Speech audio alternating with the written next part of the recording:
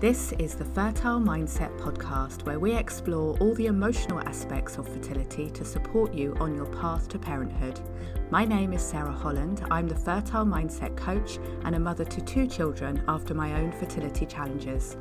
I hope you find all the support and inspiration you need within this podcast to carry you forward on your fertility journey towards your own successful outcome.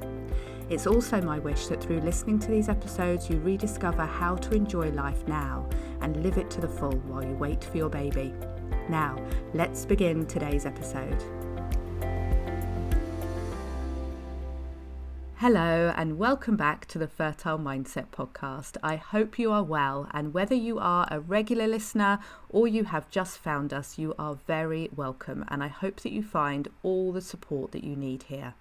Now today I'm inviting Kate Codrington onto the podcast for a chat about her passion, which is support before, during and after menopause, and what is really needed by way of support at those times. Now you may wonder what place that the menopause has on a fertility podcast. It isn't something I've heard talked about, but women are increasingly trying for babies at a later age, including when they are peri or postmenopausal. And we already know what this means for the practical part of conceiving, in that they may well be pursuing donor egg or embryo treatment. But what does it mean for the woman to be embarking on parenthood at this time in her life? I believe more understanding and support is needed here, which is why I invited Kate to join us. I've known Kate for years, and she's always been a passionate supporter and advocate for women at every stage of their lives. And when her new book, Second Spring, was released, with a really refreshing focus on self-care and nurturing ourselves through the menopause, I knew that I wanted to talk to her about its place on a fertility journey. So I was really pleased that Kate was up for this conversation, which I believe really needs to be happening for everyone who is trying for a baby at this time. So I hope you enjoy listening, and if you'd like to continue this conversation with Kate yourself, I'm excited to share that she will be joining us in the Fertile Mindset Sanctuary for a live chat with our members. And if you're not a member yet, then we'd love you to join us for this chat with Kate, but also to plug into lots of amazing support for the emotional aspects of fertility. You can read all about Sanctuary membership and join us today at fertilemindset.com/sanctuary. Now, here is my chat with Kate. Hello, Kate. It is so lovely to have you here. Welcome. How are you today? I'm really well, thank you. The sun is shining, and I'm feeling very full and really excited to have this conversation, Sarah. Yeah, thank you so much for agreeing to join me for this conversation. It was something I felt really drawn to connecting with you about as soon as I saw your book release, actually, which I'm sure we'll be talking about in depth. I felt that it's something, the topic that we're going to be talking about today primarily, is something that isn't being addressed very widely in the fertility world. And I think it needs to be. And I'm going to discover, I guess, by talking to you how very much it's needed and what we can do to support women who are trying for babies at a later time in their life with egg donation, embryo adoption, so on. So thank you for being here and coming into my space to talk about something that I'm very passionate about, and I know you are too. Yeah. So the book, just before anyone wonders what we're talking about, I want to just cover your book release, which is only fairly recent, isn't it? Your book. When did it come out, Kate? It was out in the UK in February and US in May, and now in Australia and New Zealand, which is extraordinary to me that it's circling the globe. Traveling the world. It's available with Audible wherever you are. Fantastic. I love an Audible book. I love just to be able to plug in and listen whenever I'm walking or doing anything. So that's fantastic. You've got all options there. And your book is called Second Spring. Could you just give us a little idea about what Second Spring covers? Second Spring gives a psychological map for perimenopause, for menopause, and to what might happen afterwards. And that what happens afterwards in postmenopause, that's the second spring. It gives a psychological map, and it gives self-care. There's a lot of practices, prompts, nidra, and people describe it as a hug. a hug of a book, which is delightful to me because my intention with it was to reassure. My other job title, I joke, it's a joke, really. I call myself the Chief Validation Officer because most of my work is around validating people's feelings. Yes, this feeling is valid and real and important, you know. So it's very different from any other menopause book in that it gives you the psychological view and reassures you that the menopause process, the whole process of perimenopause and menopause, has a psychological purpose that will deliver psychological growth and gifts to you and deliver you into essentially a more whole place where you have access to more of your skills and gifts and capacity in the world in your postmenopause life. Beautiful. I have started reading. I'm only about 100 pages in, but I would say that sums it up perfectly, especially the hug and the validation. And although I'm reading rather than listening, I'm reading every word in your voice, Kate. and I just feel like I'm in this conversation with you. And it is so affirming just to have everything that I've been experiencing with perimenopause that I can now clearly see through reading your book. And yeah, what a journey and what a privilege this is. You know, women are living longer now than at any other time in history, I'm guessing. And we have this privilege to continue our lives through a different phase than we have done. So it's a real discovery through reading your book. And before we get into lots and lots of things that we're going to talk about in relation to motherhood and pregnancy and so on. Could you tell us a little bit about the seasons? What's this whole seasonal idea about? Obviously, we've got the second spring is the title of your book. And could you give us an insight into the seasons and how they apply to every woman? Yeah, sure. The seasons they're a construction that has been developed by Red School, the menstruality educators. And essentially, it's just like the annual seasons in the Northern Hemisphere. So in the spring and summer, we have an outer focus. Our focus is towards the outside, towards other people, towards action.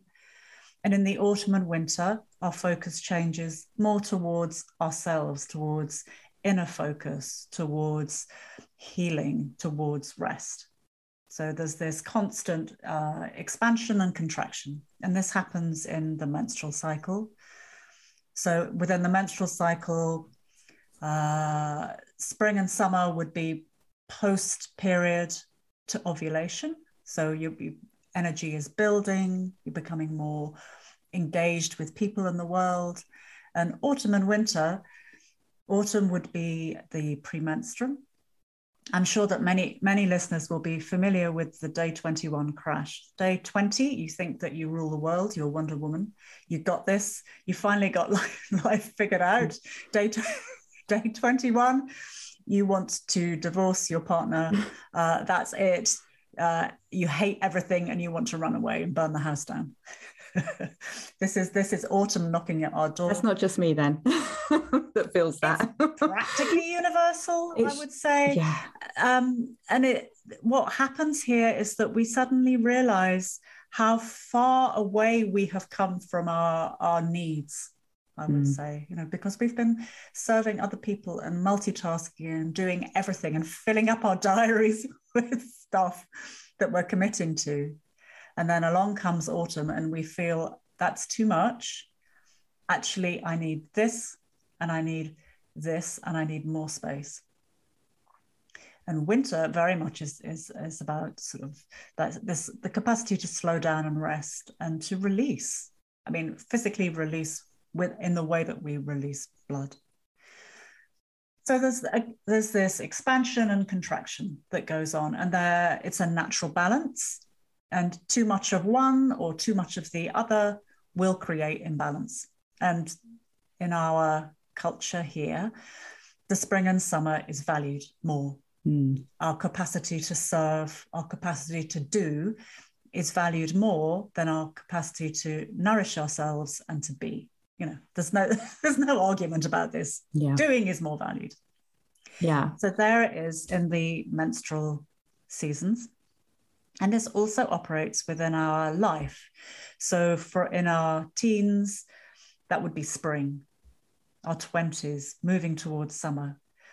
These seasons are all about exploring, finding out about ourselves, finding out about the world, discovering our capabilities and capacities, moving towards the full summer, where we would really be feeling a strong desire to see our spirit being effective in the world, say. So that, that would be very strongly the desire to have a baby or to have a family, or to see activism, to see change in our communities, to rise up the career ladder, to really get some stuff done, And along comes perimenopause in autumn, and we find, oh, well, this push to be seen has depleted me.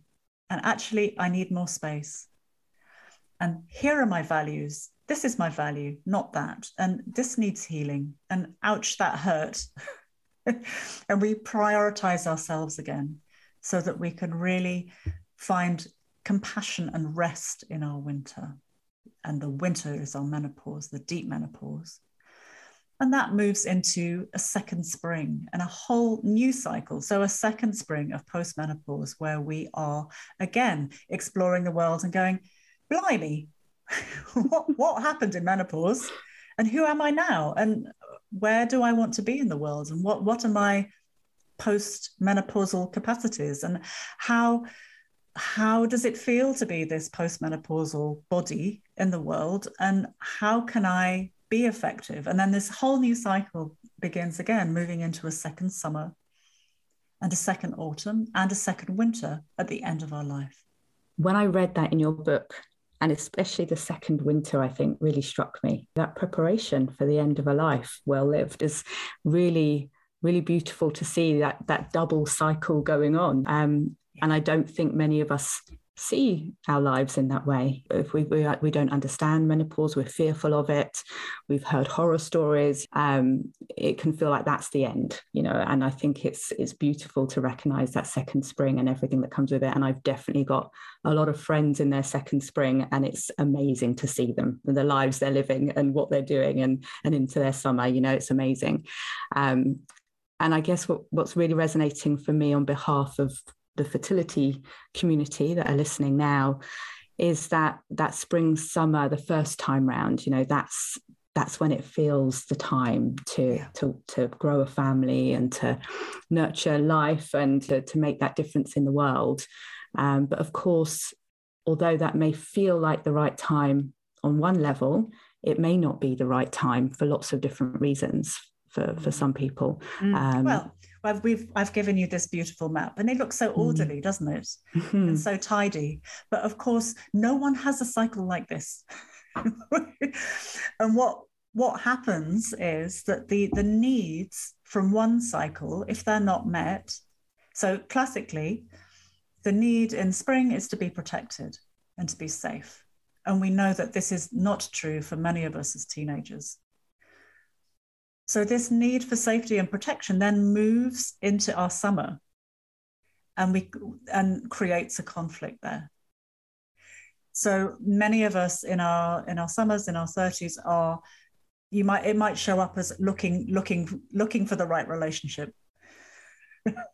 I'm putting my hand up. You can't see me, but I'm putting my hand up here. Where is that safety? What does that mean? How do I create that in my life? Bridget Jones.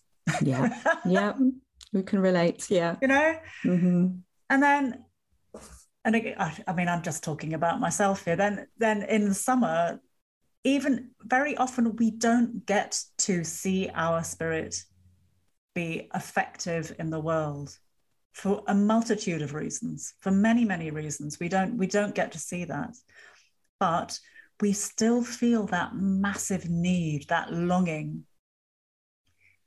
And I really speaking to the longing for a child here. And that will move into your autumn, that longing.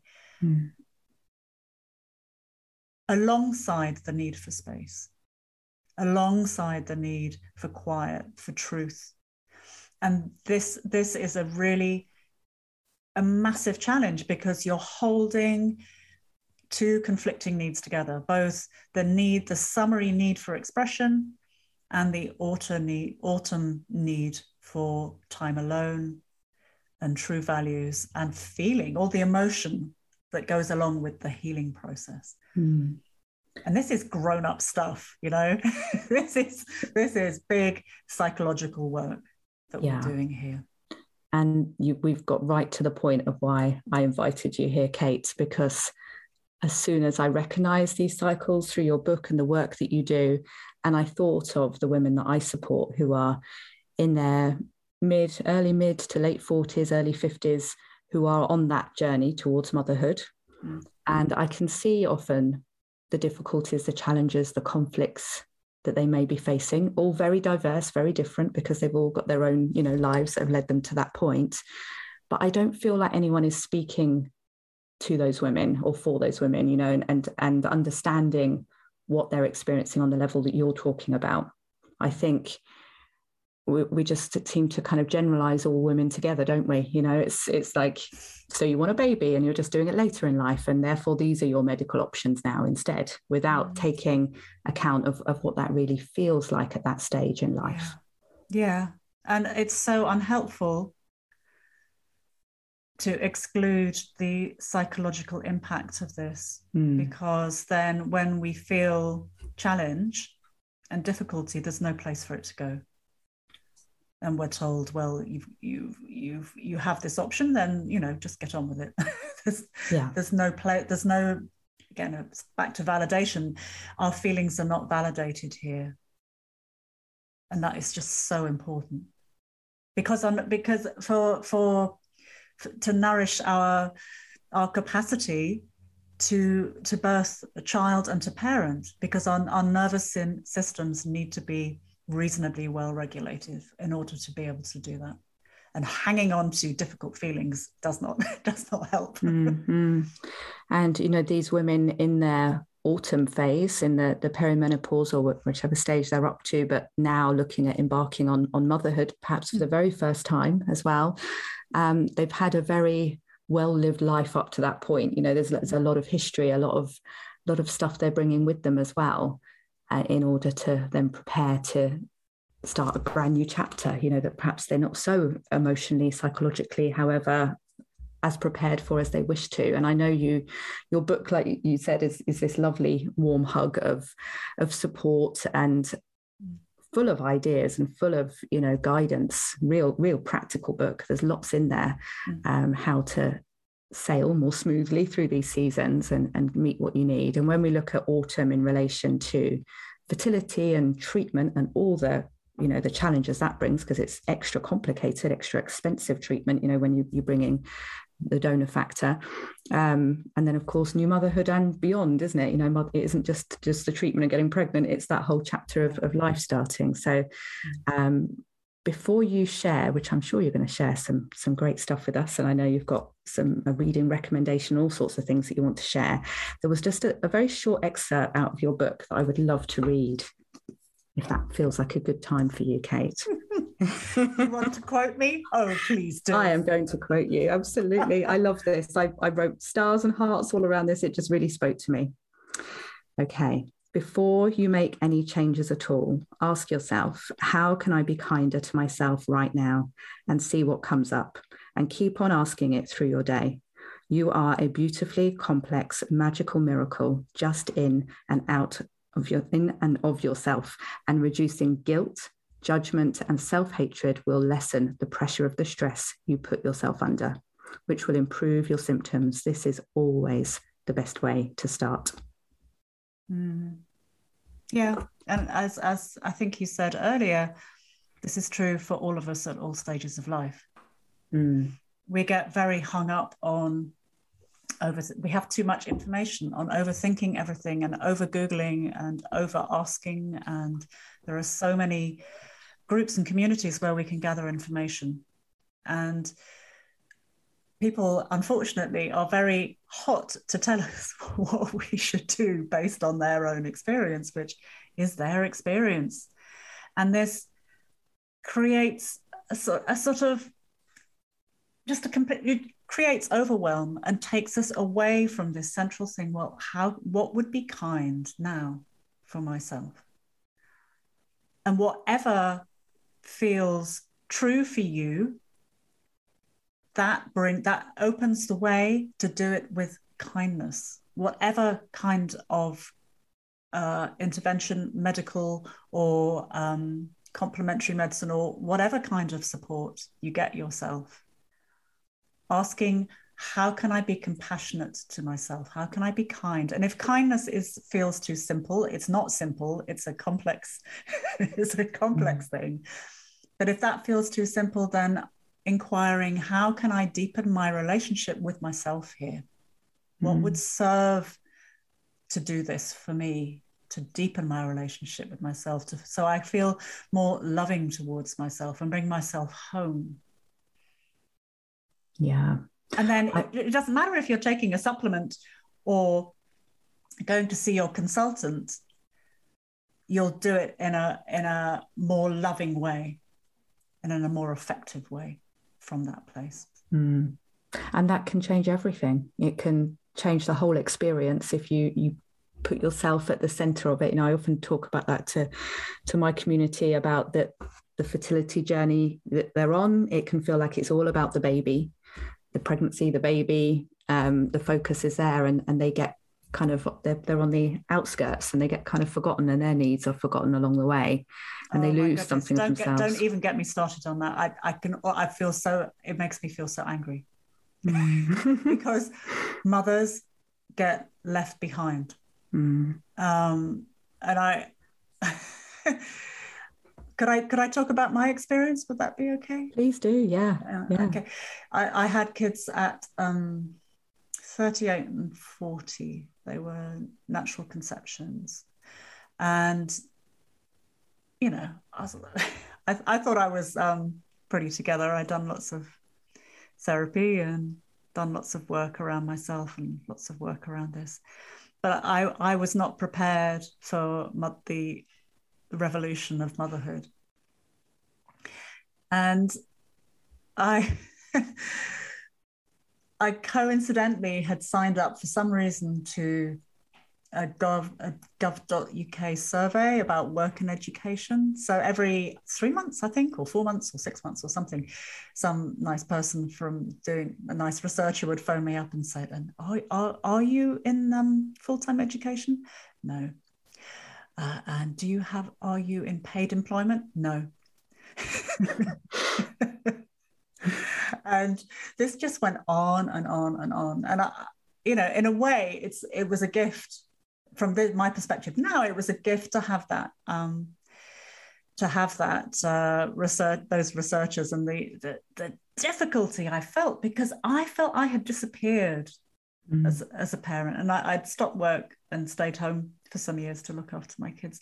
I felt I had disappeared, and I had completely absorbed the cultural thing about mothering being not important work.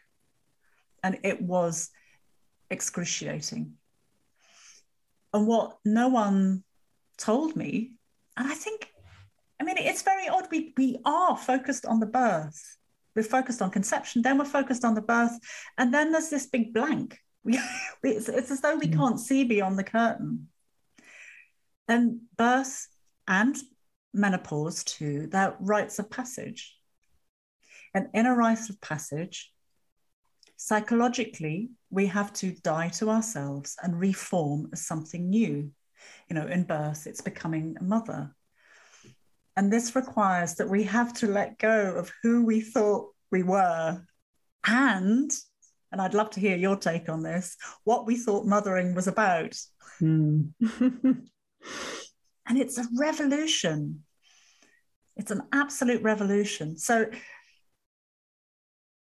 this feeling of feeling unsupported and out of control and that we don't know what we're doing and desperately trying to hold it together is practically universal for you new mothers. And if only someone would say, this is normal and you're on the right track. Yeah. Imagine how relieved. I would have just loved someone to say, it's okay, this is normal to feel like you're losing it. Yeah. And what we require in this process is support, is nourishment, is feeding. Anyway, tell me about what you think about birth as a rite of passage, Sarah. I'd love to hear. My mind was flashing back to when I first became a mother there, after my own longish fertility journey, but I was still only 30 when I had my baby. And I remember sitting in Starbucks at the time it was, with all my new mum friends, with all our new babies of a few weeks old. And we were all sitting there a bit shell-shocked, comparing, how quickly and dramatically life had changed.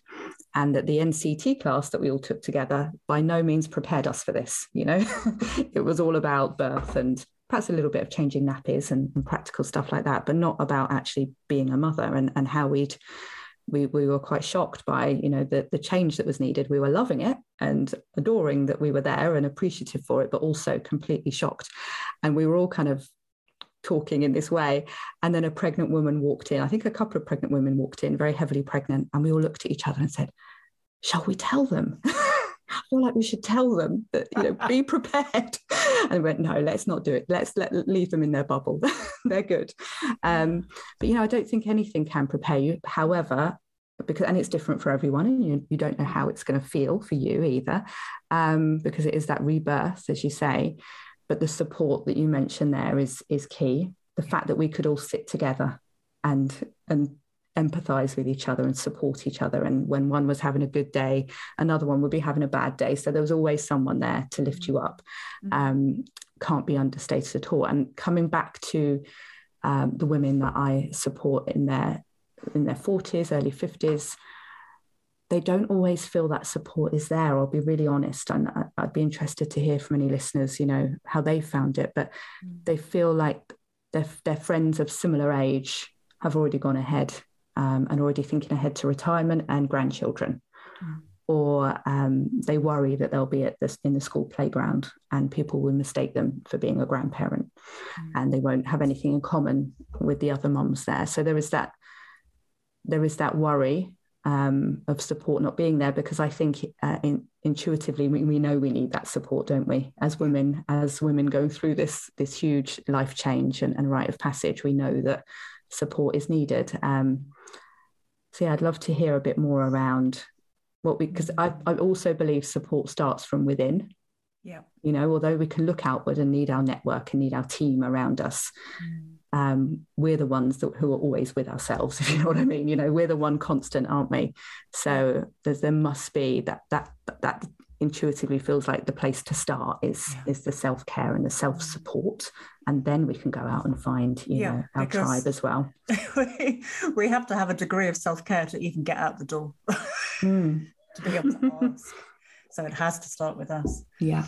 I think first, something that I think is really, really important to name, and again, this is a chewy subject and is not often spoken about, that ambivalence about mothering, about finding yourself as a mother or as a parent, is not ambivalence about the child. So you might feel that you're lost, not seen, that you've lost status, that your identity has shifted, and that's all a rite of passage. And this is extremely uncomfortable. And these things are feelings that are valid and real in our culture. And this does not have to do with your relationship with your child. They're separate things. And there's a wonderful book called Torn in Two by Rosika Parker, and I'll give you the link for that for the show notes. She talks about this, which is an enormously helpful book. So that's kind of the first thing, that to allow yourself to feel the difficulty of it. and let go of the judgment from yourself, and that knowing that this is different can help to soften that judgment and to bring in more kindness for the difficulty. Postpartum or early years care and perimenopause are both quite similar states in a way, in that hormones are unpredictable and we feel very permeable. So permeable to emotion, permeable to stress. And we really, really, in both cases, need to be nourished on all levels. So take a 25-year-old mum, she needs to be nourished. She needs to be lying down, sitting around, connecting with her baby and nourished. Take a perimenopausal or postmenopausal mum, and she needs 3 times what that 24-year-old needs. A lot of nourishment. So that, we're talking food, rest, reassurance, people around her. Though on that sort of level, you're going to need a lot more, and a lot more than you think is reasonable. Which brings me to my other thing, which is to just don't bother comparing yourself to other people. just don't bother, and definitely don't bother comparing yourself to mothers who are younger, because they have more energy and will ping back and just have more energy and more resilience, just because of they haven't lived as much as you have. And that's just how it is. And there's no point in comparing yourself. Yeah. And in every area of life, I think we can say that's a golden rule to live by. God, yeah. And it's hard, but, it comes up and it's in our faces all the time. But really, it's just really a waste of energy. When we're speaking to women who are at that stage now where they're perhaps researching donor treatment, or they're embarking on their first cycle, or partway through, IVF treatment to become a mother in their autumn of life, how can they prepare for that? What advice have you got? I think that it's really helpful to remember that your primary job and the most beautiful and important gift you can give a child is contact and connection. And that is, if you can do that well enough, okay, seriously, good enough, mother, letting go of expectations. If you can give your child connection and contact, that is an absolute gift that will change their life, that will set them up for a fabulous life. And that's something that we can do in our life autumns and life winters. We are very, very good at that. We are wired in our autumns and winters for connection, more so than we were in our life spring and life summer. Okay, so that's definitely something we get better at. So can I just mention something that just came to mind as you said that? In how we watch our parents become grandparents, and how we notice how they seem to have much more time and more patience with our children than they did for us as children. Yeah. That's interesting, looking at it from that seasonal perspective. Exactly. It's all right there. And if you look into the changes in brain developed post-menopause, that's what's happening. We're wired for connection. We're wired for holding. And the thing that we're not very good at in our perimenopause and postmenopause is running around, taking kids to classes and entertainment. And unfortunately, in what I see and how I felt when I had young children, was that stimulation and education and experiences for children are highly prized over connection. And it's a little bit judgmental, but what seems to happen is that you end up with overstimulated children who feel a bit lost, because running around to the next class is more important than listening. Because there's not much time for listening when you have to, rush from nursery to a swim class or whatever. Kids, I have teenagers that are 18 and 16, and I have found parenting to be very, very difficult. It's been the most challenging and delicious and growthful and hilarious experience of my life. But they kind of get there in the end, they kind of do it themselves. But what they need to get there is connection. Yeah. And second best to connecting and holding your child and listening and all those things is being a good role model. And we have to be mindful to be a well-rested role model, to model rest well. Because if we continue to live life as, to get back to how we used to be, to ping back to how it was before, where we're doing 50,000 things and we're multitasking and very, very busy, essentially we're risking teaching our child how to burn out. That's a bit, I've got my pointy finger out here. But it's true. One of the central things I ask clients and my community, and it's in Second Spring as well, is what is your relationship to rest? And I have yet to meet anybody who was gifted a healthy relationship to rest and activity by their birth family. Yeah. And I think that's something we're all becoming much more aware of, that need for rest, as our lives become so much busier. We talked about the seasons at the start. We talked about the challenges of parenting, and maybe for the first time as a new parent in autumn and winter of life. When you mentioned about getting to know our cycles, and get to know what's coming next and prepare ourselves for that stage, which your book does beautifully. So definitely putting the link in to the show notes as well. I recommend everyone to read that, whichever stage you're at in your life. Once we have that preparation and we know what is coming, actually there are real gifts there too that you've mentioned. Completely. So yeah, but we really need to identify those, don't we, and value them as opposed to what we feel we should be doing, that other people are doing or whatever. So that's been a really, really fascinating conversation. Thank you, Kate, for joining us. Really beautiful. Please. Thank you. Yes, I just think that we can't talk enough about the challenges that we face of having children in older life and how we can hold each other in this. Yeah, absolutely. Thank you.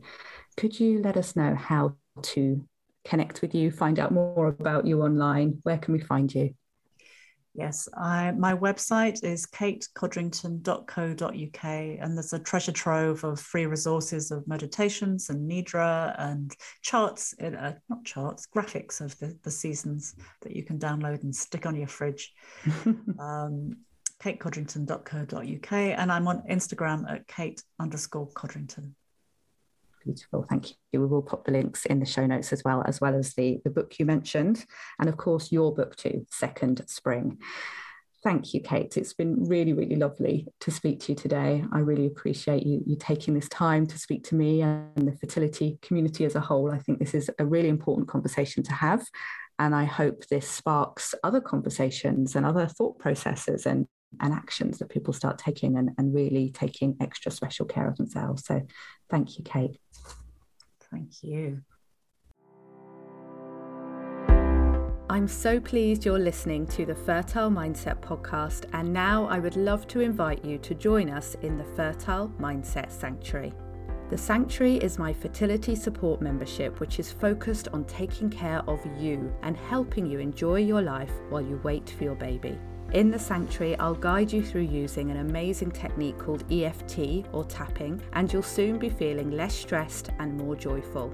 If you're not already in the Sanctuary, do come and join us today, because the best time to start receiving support on your fertility journey is always right now. Honestly, it makes such a difference to have good quality emotional support and techniques that you can pick up and use yourself whenever you need them. Go to fertilemindset.com/sanctuary to join us today. I look forward to hopefully seeing you there and at the next episode of the Fertile Mindset podcast.